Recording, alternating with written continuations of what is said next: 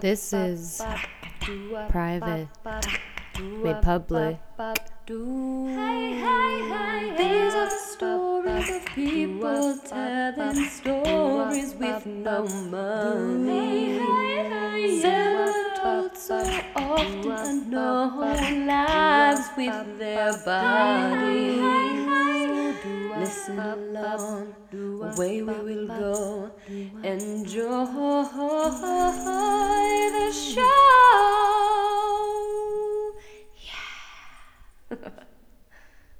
You guys, what the fuck is happening with you out there? Are you okay? You keeping it together? Not letting your wires get crossed? Making sure your shoelaces are tied? I don't know. I'm starting to worry about you. I got way too many emails from you guys this weekend. A record number. I usually get around 7 to 30 would be like a really high number of emails for a week from the listeners. And this last weekend I got 55 emails.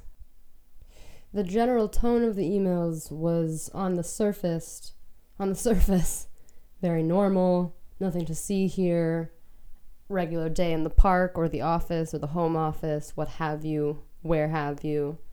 But what tipped me off was the greeting and the farewell. They were long and overextended, like, dearest podcaster of my own heart that I have been intending to write for years. That's a real example. I actually got that one. I just want to let them know we haven't been doing the podcast for years, only 1 year. And then the strangest farewell that I got was, please give yourself a big hug and extra tickles from me and my kids. Love, anonymous listener of Private Made Public. So I just... yeah, I can tell there's something going on. And while I appear to be someone who has all sorts of abilities and knowledge about most things, the truth is that I'm not the best at dealing with high stress and incredibly frustrating situations. My main go-to coping mechanism is drinking 4 cups of coffee followed by a cold caffeinated beverage, eating an entire tube of Pringles, and then staring at a computer screen while my heart races. So I'm just going to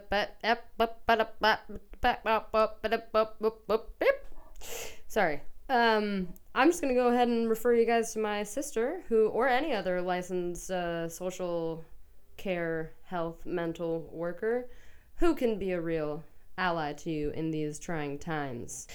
So if you are one of those listeners who sent me a coded cry for help in an email this weekend, go ahead and check out the show notes. I put a lot of resources in there, meditation links, mental health apps, and a lot of things that I think could potentially help you that are outside of my realm of expertise. I also got a few emails this weekend telling me to keep the intro short. That I can do. I understand it entirely. I appreciate the feedback, and I welcome more show-related feedback from the listeners. This is the platform for podcast-related feedback. Send it my way. So with that said, there's one email that I wanted to share with the rest of you because it, I think, encapsulates our current moment in a really beautiful and hilarious way. It comes from the listener Minty Base iOS. Minty, yeah, which it kind of sounds like a bot. I'm not convinced that it isn't. Still, we're gonna read it. So Minty Base says, Dear Brienne Saxophone, first of all, thanks for the work you do with the show, period. You choose such interesting topics to discuss, and I love your free-form interview style, I never know where a conversation will end up, Wait. No, they wrote, I never know where a conversation will end up. No. Holy shit. This is so confusing. I never know where a conversation will end. : up or down? ? It's very creative writing style. Here's the thing I need your help with, . I'd like to prank my friends with a scary song, and I thought you might know one or two. No, . Could you send me your scariest songs? ? Keep up the good work, and I'll keep trying to get my friends to listen to your show. . Sincerely, Minty Bass iOS. Actually, I think my name is Minty Bassois. Okay, it still could be a bot. Either way, I love this email because, first of all, I'm a huge fan of pranks. I think scaring people, inciting small fits of rage, is it's a hugely ignored feature of friendship. So that's the main point. But I also have never considered a song to have the potential to induce fear in someone. I think that's rarely used in sound, except for some of the greats. I would say scary music is some of the most underrated music, just like comedy is one of the most underrated forms of art. So Minty Bassois, whether you're a bot or not, I like your perspective, and I appreciate the challenge. There's one song that came to mind for me, which a lot of people find creepy, and I have the opposite opinion of it. Well, okay, that's not entirely true. It's definitely creepy. And that's Tiny Tim's Tiptoe Through the Tulips.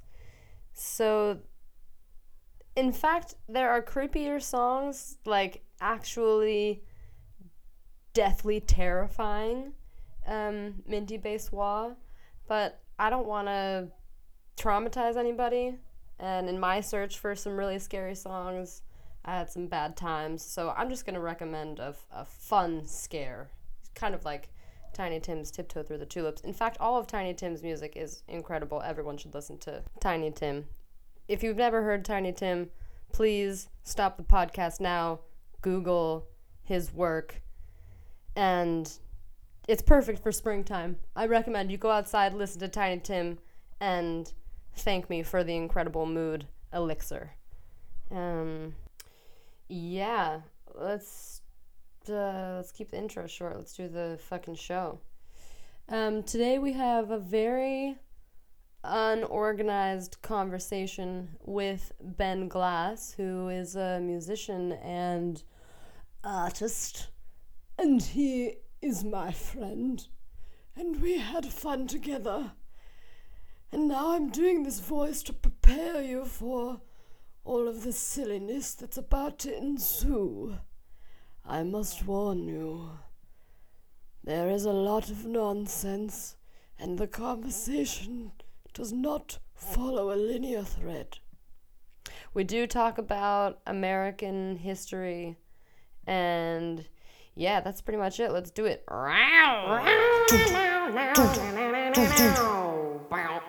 Are you sick of your shitty life getting shittier because you can't focus on one fucking thing at a time? Are you constantly distracted by food, fake hobbies, and Grindr? Here at Earbuds, we've developed a novel technology to make you suck a little bit less. Earbuds are like their headphone cousins, but better. Earbuds' high gamma microphone listens to the evil distraction bunnies in your brain and sends out whamma rays to lull them to sleep, letting you get to work. Visit www.earbuds.bud and enter offer code SEXKITTEN for 15% off your first order. Terms do not apply. Okay, I have a surprise for you, but before I give it to you, I want to know if you have any surprises for me, just randomly. If you brought anything with you, or like anything at all, any kind of surprise.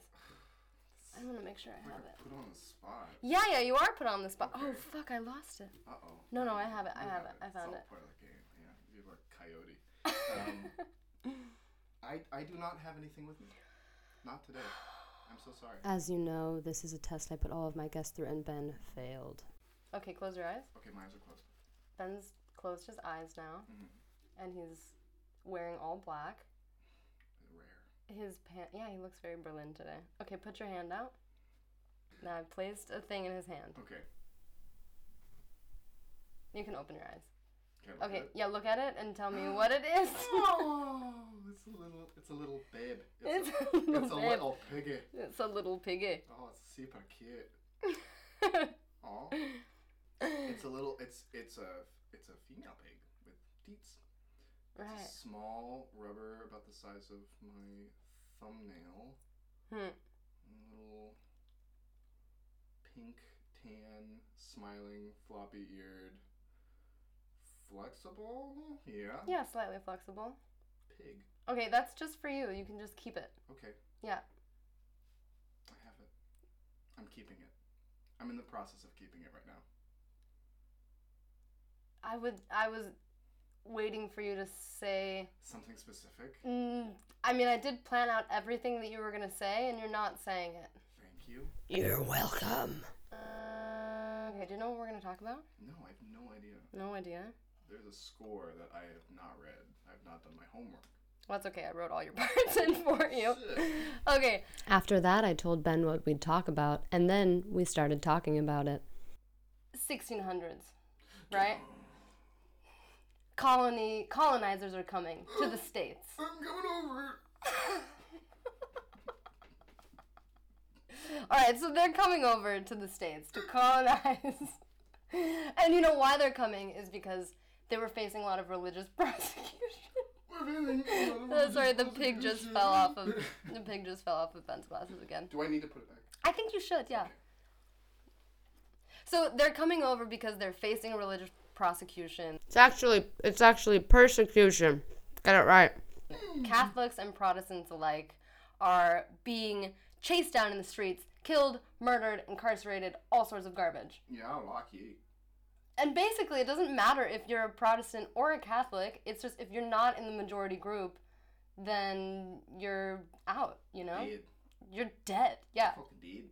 Okay, so the founding of the colonies is based off of this presumption of wanting to pursue religious freedom, yada, yada, yada. Note to self. Next time I talk about people escaping religious persecution, don't use the phrase yada, yada, yada. And in these early times, there's the only way that you can put on any performance of any kind is by applying for a permit. Okay. So that's like the stage of the first scenario within which you can make theater. Okay. Only by applying for a permit. And in this, like, in the first 100 years, like 1640 to 1750, whatever, there's a lot of people who are taken to court for putting on plays without a permit. So there's a lot of resistance in the first place to making any kind of performance art. Yeah. And some people who were very successful or very motivated, ambitious at the time were Lewis and William Hallam, the Hallam brothers. Okay. You know them, of course. I've never heard of them. It's okay, I hadn't either. So these brothers, they founded a company and were touring around the early colonies. And this is like 1752. So they're touring Shakespearean rep. Classic. Which, no, but this is the thing, because at the time, it was contemporary work. Mm-hmm. So just, like, imagine being in the early colonies in 1752, a part of a theater group, a troupe, who's touring English contemporary work, which is Shakespeare. So avant-garde. I just wonder what that would be like. Like, you're in a horse and buggy with all of your costumes, like frilly things and long journeys from state to state, and then you play in, like, barns, and there's, like, maybe 10 people there, and you had to get a permit, and you don't really make a lot of money, like... That sounds like my career, yeah. Yeah, it's very familiar, right? I love to think about, like, when Shakespeare was contemporary. Yeah. And, like, 200 years ago, when are we gonna get, like, a new classic? Or when will, like, how long will it take for the works that are happening now to become classics? I'm afraid that, like, we're just always going to hold on to the classics of Right. 200 or 100 years, whatever, Right. you know? How that's a really interesting question. That's a big old question. I think how art making and who can make art, and that question, I think postmodernity has ripped that wide open by saying anything can mean anything, and nothing can mean anything, and something can mean anything, and anything can mean nothing, and nothing can mean nothing, and something can mean something, and I'm going back to bed. Well, That's really interesting because I think of like the canons of music, for example, and looking at like people like Harry Parch. okay, Harry Parch. Have you ever heard of Harry Parch? No, but I know the Hallam brothers, so... Oh, I mean, let's trade. See, Okay. we can trade, yeah. Here we are. Yeah. Parch was a genius. Okay. And at the time, he was very odd.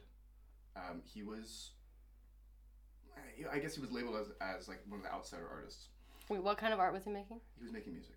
Okay. But he was making music in a way that people weren't making music at the time, and which was unacceptable to certain standards. Absolutely. And so what he would do is he would take diatonic Western, expectations of music. Okay, just break down diatonic for the few people who don't know what that means. Oh gosh, Western scales. Okay. Yeah, we're talking about the octave. We're talking about Yeah. certain divisions, very very deterministic divisions, Right. which actually mathematically don't fit all the way.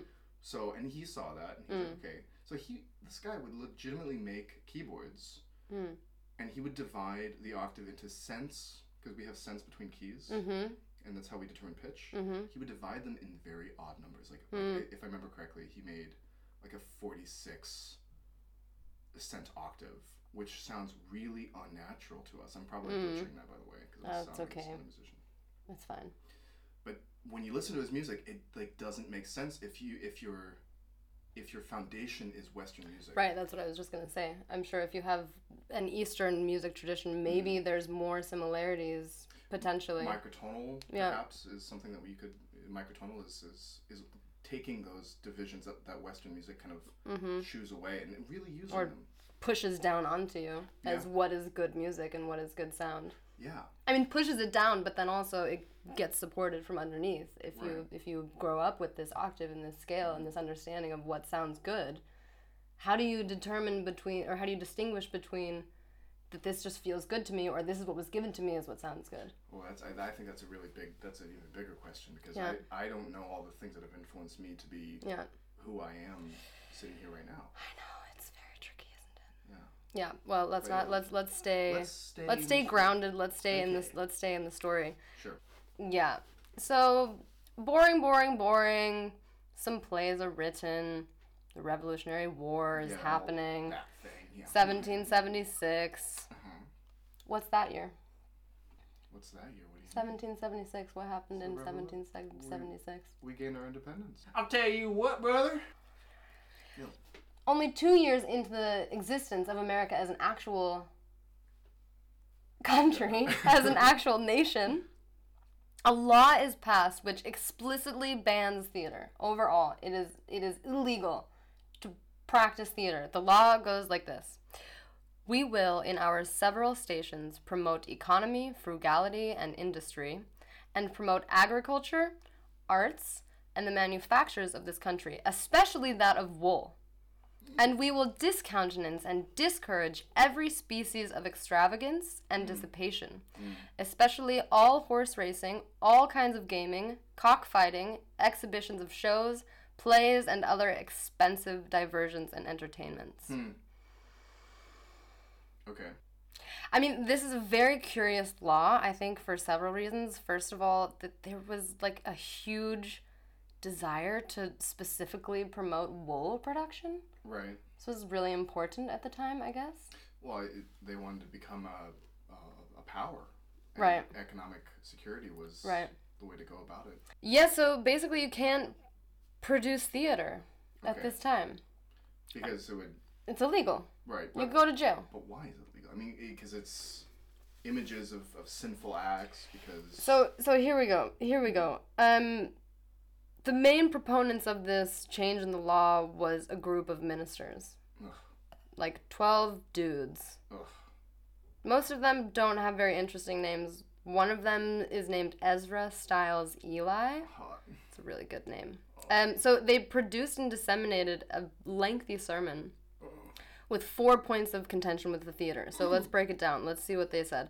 Number 1, the theater owes its origin to the revelry which accompanied the celebration of the feast of Bacchus, the god of wine, in the licentious ages of heathen idolatry.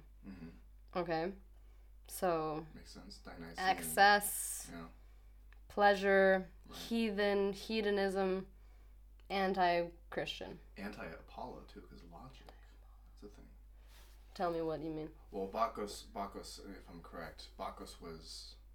I always get this mixed up. I'm very dyslexic. So, Bacchus was Roman, but in Greek he was Dionysian. And there's oftentimes in ancient philosophy, there's talk of the rift between Dionysian energy and Apollonian logic. Logical, yeah, right. Like The head from the body, Exactly. precisely, yeah. And so there's oftentimes, like, when we talk about the difference in a very superficial way, the difference between like Eastern and Western lifestyles, practices, we talk as if we assume that the West was very Apollo oriented, and that the rest of the world, those savages, were more Dionysian. Right. It leads to some serious stereotyping of the world. Yeah. Yikes. Yeah, but I mean, it also is like the dominant imposed culture as well. Like, not necessarily that Western culture is more Apollonian, but there is potentially a greater pressure from the Christian church, for example, to remove the body from a place of power. Right. Yeah. If you, I mean, this is later on in the 20th century. A lot of psychology went into figuring out how to manipulate people, and if you could get inside their head, you're not getting inside their body, you're getting inside their head. Are we getting there? Well, there is also fascinating research that was done in the 50s that people were doing deep brain stimulus, so brain surgery and an outgrowth of lobotomies where people were placing electrodes deep inside of the brain.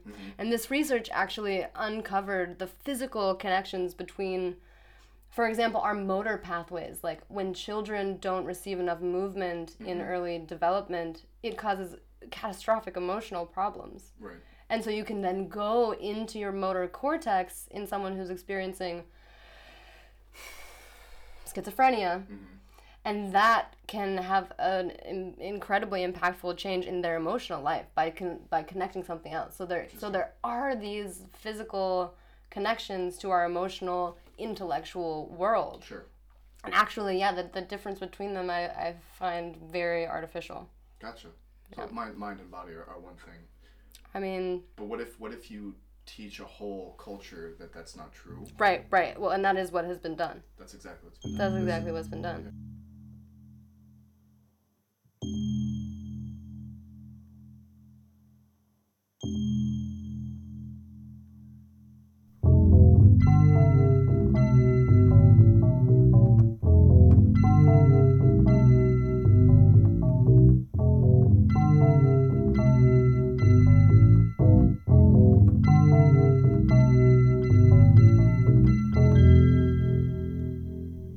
You and I both know how hard it is to get out of bed some days. I mean, what's the point, right?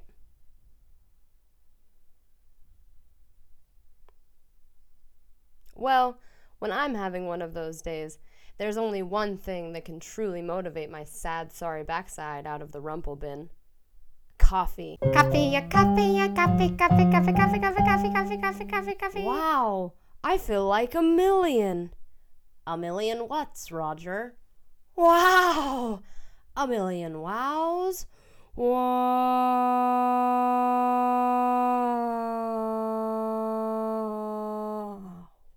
For private public listeners, coffee is available at every food shop and some convenience stores. Right now. Millions of coffee farmers around the world are working tirelessly to produce and deliver this delicacy to your thirsty little mouth. Don't delay. Support the podcast. Support yourself. Drink coffee every day. Number 2 doesn't really hold much water. It just says, the theater under its present constitution in our own country is in its nature criminal. Yeah, pathetic. Just like, it's just, yeah. And then they go on to like specifically chastise the actor. The very profession of a play actor is a criminal one.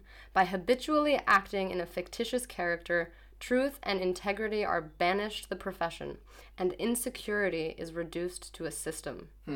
By rendering mimicry a trade, and the amusement of men perishing in sin the principal purpose of life, the play actor is guilty of a prostitution of the talents God has for his own glory conferred on his creatures. Crazy. Yeah, I think this, like, condemnation of... Just a condom. Oh, jeez, keep it together. The condemnation of play is what's going on here. Yeah. That there's no place to imagine and to have fantasy. And the very act of imagining something beyond what is in front of you is not part of the talents that God has conferred for his own creatures. What a limited view of what people are capable of. Yeah. It's very reductive. There are so many systems of control reduce the people under its control to having no ability to decide for themselves what is good. It just completely takes away their autonomy and their ability to decide what is real and good, and I would et cetera, et cetera. It's fearful. When I impose controlling restrictions upon, I mean, before we came in here, we were talking about expectations of how other people should act in, like, quote unquote common sense, which is kind of an oxymoron because it's not common. Right.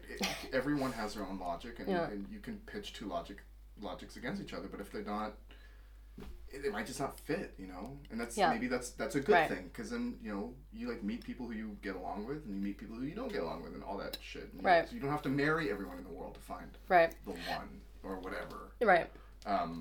But I think that when I exert control, or when people have exerted control on me, it's a fear of some unimaginable outcome. Right, exactly. It's the not trusting of the body. Right.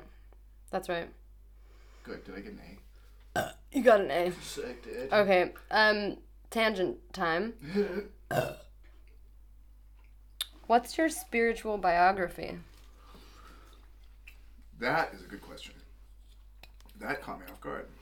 I peed a little. I also really have to pee. Well, we can take a break. You want to take a break? No. Okay, so talking about like cultivation. I grew up in a Methodist family. My father was Methodist. His father was a pastor. My mother was very, very spiritual. She was a Reiki master. She had some very awesome, open ideas. He was very accepting of it. God was just a word, and the concepts behind that were you know, the sky's the limit and even beyond. When I was a kid, my imaginary friend was a 7 foot tall angel. Holy shit. Mikey, because he's Michael the Archangel, Yo. but he was just your friend, so he was just Mikey to me. but He's my Mikey. It wasn't the Archangel. It was based on John Travolta in Mikey. I haven't seen that. Oh gosh, it's great. I actually I'm a really big fan of that, but I'm obviously really biased because He was your fucking imaginary. yeah, dude, he was sick and he smelled like grapes, and What? this was a thing. So You want to know who my imaginary friend was? yeah, I do. A smaller than me. I mean, I was smaller than me, girl with short blonde haircut who was really mean, and her name was Bitter. Huh. And she just talked shit. She just was like mad all the time. Jeez. I know. You ever womp on her? No, but I think she womped on me. She was a real bitch. Yeah. I don't know. People Good, don't like good that. contrast, because look at you now. Well, I'm a real bitch. You're totally not a bitch. I'm not saying that. No, I know. Okay. Don't talk about my friend like that. Okay? Okay, go ahead. So Mikey smelled like grapes. Mikey smells like grapes, and I kept Mikey with me for a very long time. Mm-hmm. And my spiritual path has been contrasted and pushed and highlighted, whatever, by a lot of drug use. Mm-hmm. And I essentially, going back to birth, I was born with a frown on my face. I was like unhappy, and I like wasn't ready to come out or something. I mean, you put your own spin on it, karma, whatever. I was just discontented, and I was a very petulant kid. I was a screamer. I was very unhappy. I was very, very neurotic when I was young, and I turned when I encountered drugs and alcohol. I turned to drugs and alcohol, and I used throughout my teenage years, and then I got sober when I was 19. And which is so rare. It's actually, it's not that rare. Really? I think most depictions of recovery inside and outside of like organizations typically happen later in life. I mean, you're the only person that I know who's interesting been sober since such a young age. Oh, okay. Well, I know quite a few, but I guess because I'm around them. Yeah. That makes sense. And that's when I was reintroduced to spirituality. And how did that look? That's a good question, because I expected it to look a very certain way, and it caused me a lot of suffering, because I expected, like the heavens to open, and for Mikey to come back with his grapes and his wings and his sexy chest. I don't know. He probably had a really sexy chest. Probably explains a lot about me. Oh boy! We'll take the bottle from the bottle take service. My leash tighter. Yeah. Oh my gosh. You should buy yourself some angel wings. I mean, not for you, but for just to have. Yeah, I mean, assuming that I don't already have them. Oh my god. Tatted on my back. Okay, we're gonna let the dog in. Come here, baby. Aww. Baby girl. Aww, everybody listening to the podcast doesn't know what Cora is. I love running, definitely jumping. Honestly, not a fan of listening. I bark a lot, it sounds kind of funny. One time, I even lost my voice. I love humans always, but my true love is a dog named Blue. Sorry, Avery, and I thought we were non-monog. Cora, I'm Cora, I'm Cora, yes, I'm Cora. Oh, I'm Cora, yeah, I'm Cora, Cora.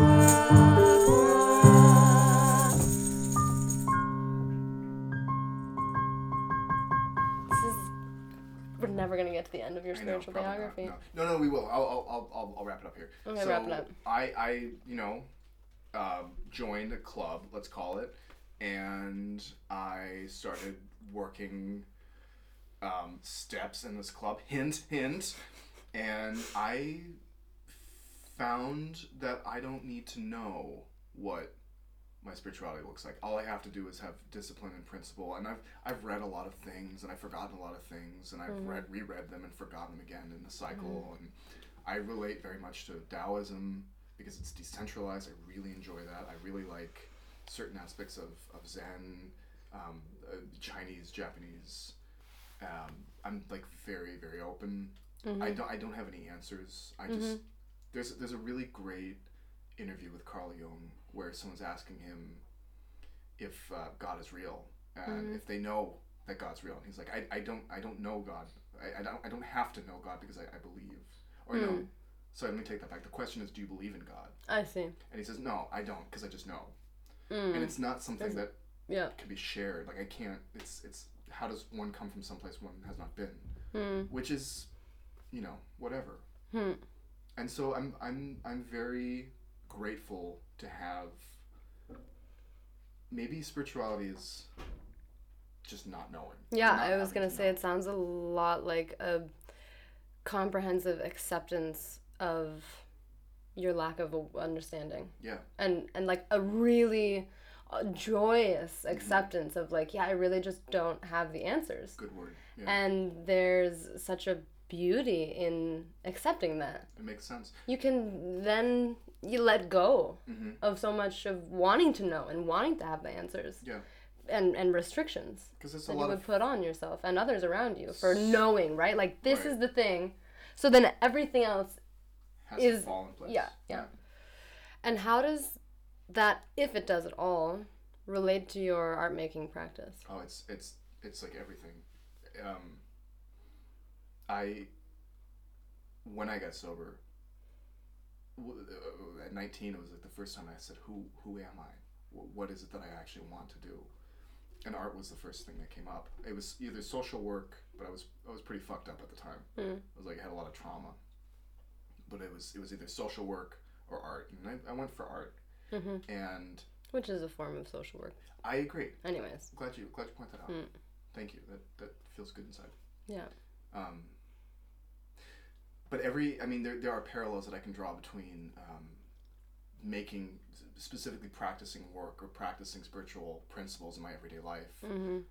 I really like minimalism. In my when I compose, I'm very, very minimal, and it's very about my perception of the listeners. It's psychoacoustics, so it's the study of how the brain reacts to things sonically.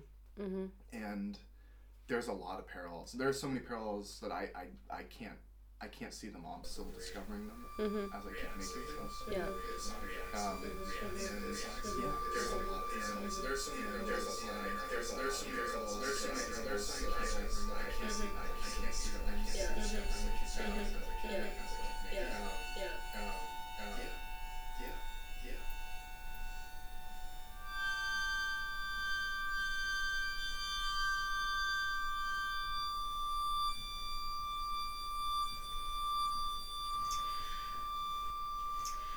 Yeah, so how do you see the early restrictions of American theater trickling into the cultural zeitgeist today in America, responding to performance art, into theater going and dance as an art and acting as an art and performance art as well, these bodily based art forms? Yeah.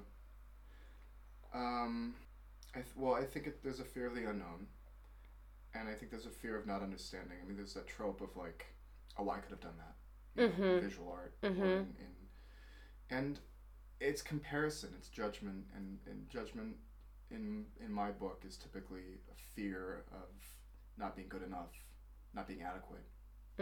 That the judge makes upon the subject. I think specifically today, there's not a lot of money in it, and we've made this distinction, like you were talking about before. You know, when you came to Berlin, when I came to Berlin, there was an expectation, like who ever went to art school, and whose parents were like, how many people have gone to art school? The parents were like, well, how are you gonna make money doing it? There's a brick in a wall somewhere that is the foundation of our like cultural house that says you have to be able to do this thing. Well, and the foundation was not built to support that as a lifestyle. It wasn't, but I think it's because the people who set this up ages ago, you know, these people, yeah, about the wool industry and didn't put together that in order to like survive. It's good to have economics, financial security to survive. But then what do you do with what are you living for? Right. How do you fill the void? Yeah. And I think there's a big distinction there. And I think it's because part of it might be because people get trapped in their head, or they want control, and I think there's so many moving parts. It's very hard for two people sitting in Neukölln to kind of parse out. No, we're not going to parse it out. No.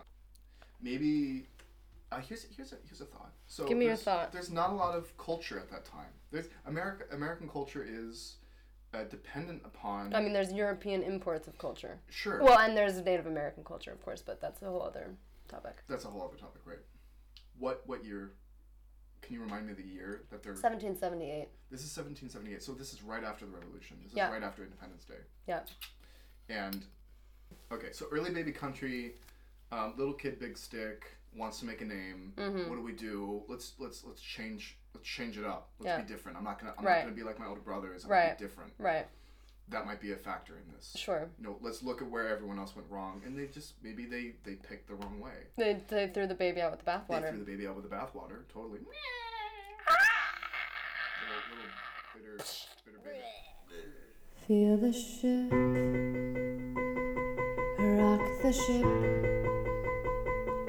Fill the new ship, baby, but don't forget about the water. Fill up the tub, oh, the baby's dirty. Put the baby in the water. Make the baby not so dirty anymore. Now it's clean and the water is dirty. Throw out the water, get rid of the water. No, we can't have no dirty water. What? Wait, where's the baby? Oh, Hey, it's me, it's your mom. I'm just here to say hi. And I love... No, it's not your mom, it's still me. But I am here to say hi again and congratulations because you've almost made it to the end of the podcast. Small applause, small tongue applause. Yeah. So I had a really fantastic, brilliant time speaking with Ben. And as always, on every episode, I gained a more heightened perspective on the roots of American theater, you know, just through discussing it with another curious mind. And it was very, very hard to parse out the selected clips you just heard from our conversation. And yeah, I just want to thank Ben one more time. I'm very grateful for him for being a guest on the show. So one more small thing. I want to take this moment to thank every single individual throughout American and world history who has continued to fight the battles to gain the rights to make theater. In the podcast, in the episode, we didn't really touch on the transition from the state of theater in 1778 being illegal to where we are now. And, you know, we briefly talked about kind of the implications of that. But there's been a real sincere fight to place theater in an important position. And we're truly indebted to those who've seen the merit within the body and have worked to reduce the hierarchical gaps between the pursuits of the mind and those of the body. There's still a lot of work to do for those of us who care about these things in order to rouse more recognition and awareness that body-based performance is indeed a fundamental right of expression, which offers a unique perspective of lived experiences essential to the quality of the social fabrics of our lives. Like I mentioned earlier, with the children who receive too little movement having the potential to develop mental health-related complications, I see that societies without the opportunity to experience catharsis through physical performance, having the capacity to be completely devoid of imaginative, compassionate, and empathetic faculties. And I'm afraid of this outcome if we do not continue to fight for and support the performing arts. So this episode is for every individual from 1778 until now, and before, of course, who've dedicated their lives to this work. And despite that, and I want to say that their work is absolutely not in vain, we still face a huge challenge ahead of us when choreographers and dancers, by a huge margin, are the least paid artists in America, according to the most recent artistic census collected in 2016. Graphic designers and other computerized and technically infused artistic branches earn on average 2 to 3 times more than performing artists who have the same level of education. You see, the poetry of the body and the nuances of a composition of flesh cannot be revered if the function of the body is reduced to that of a machine.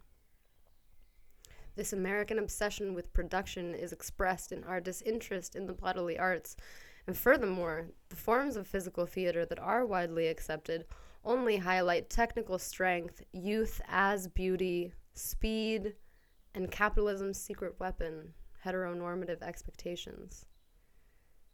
A finger curling is the beginning of a symphony. The lung sacs filling the rib cage, the frame of a canvas.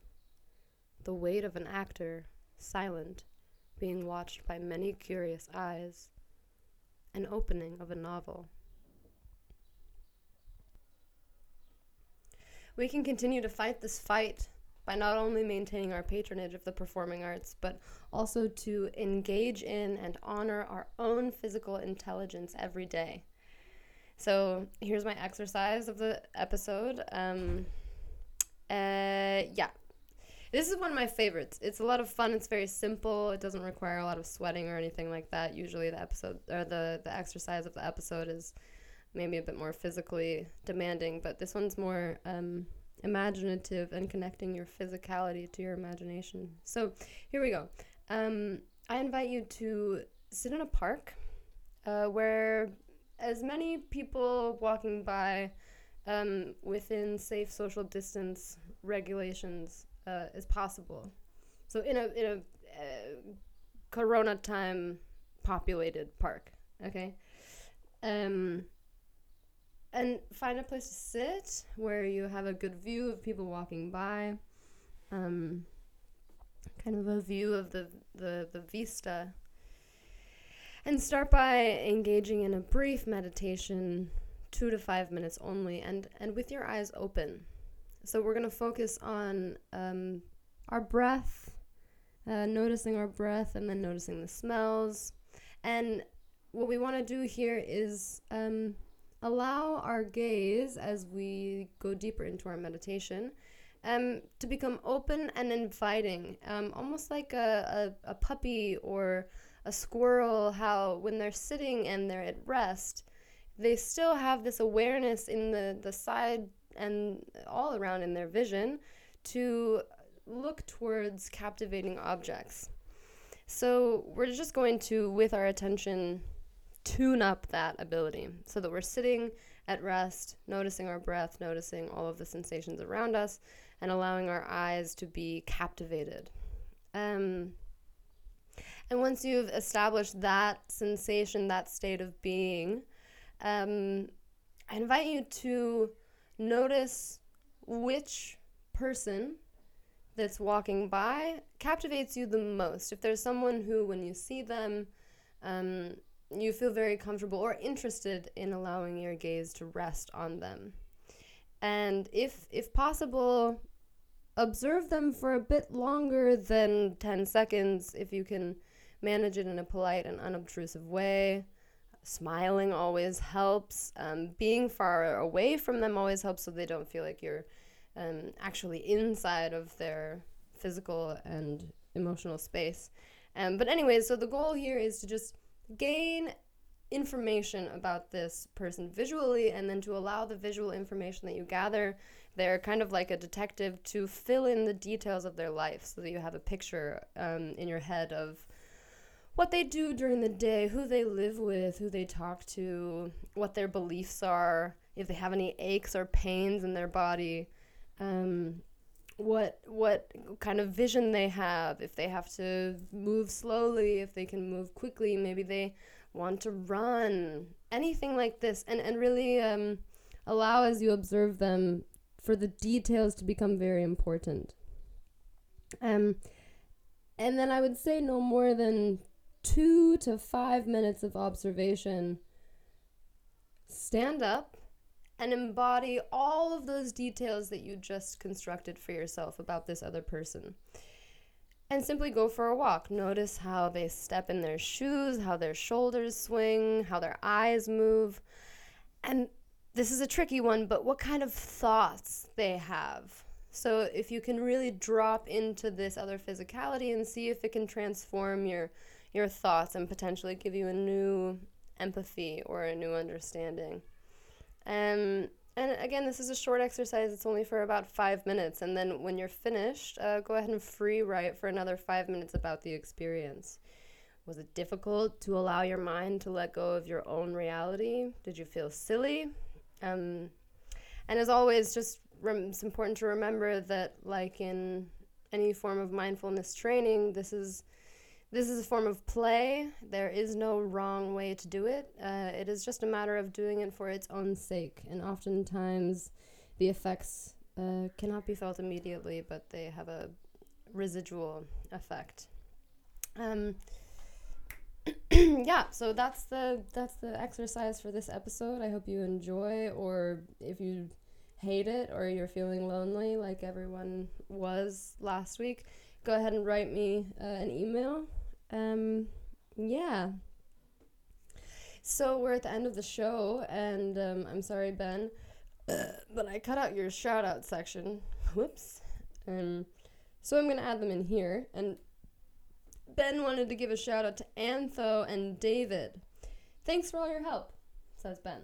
And this is kind of a special thing. I don't always do my own personal shout outs, but I would like to add my own personal shout out today to my mom. Thanks, Mom, for making me laugh on FaceTime the other day. That was fun. Okay, now for the listener shout outs. Hi, my name is Margot, and I'd like to give a shout out to the bird who is practicing her libretto outside my window. Keep it up, cutie. Oh, what's up? I'm Bert, and I'm giving a shout out to my buddy Philip. What's up, dude? Hi, I'm Eli. I'm from Arkansas, and this shout out is to my new baby boo-boo, Red. I just want to say that I'm thinking it all the time, and I haven't told you yet, but I love you. I really do. I really, really love you, and I wanted to do it in a special way because you're special to me. So, yeah, I guess I'll see you tonight. XOXO. All right, losers. Thank you so much for listening. Until next time, over and out.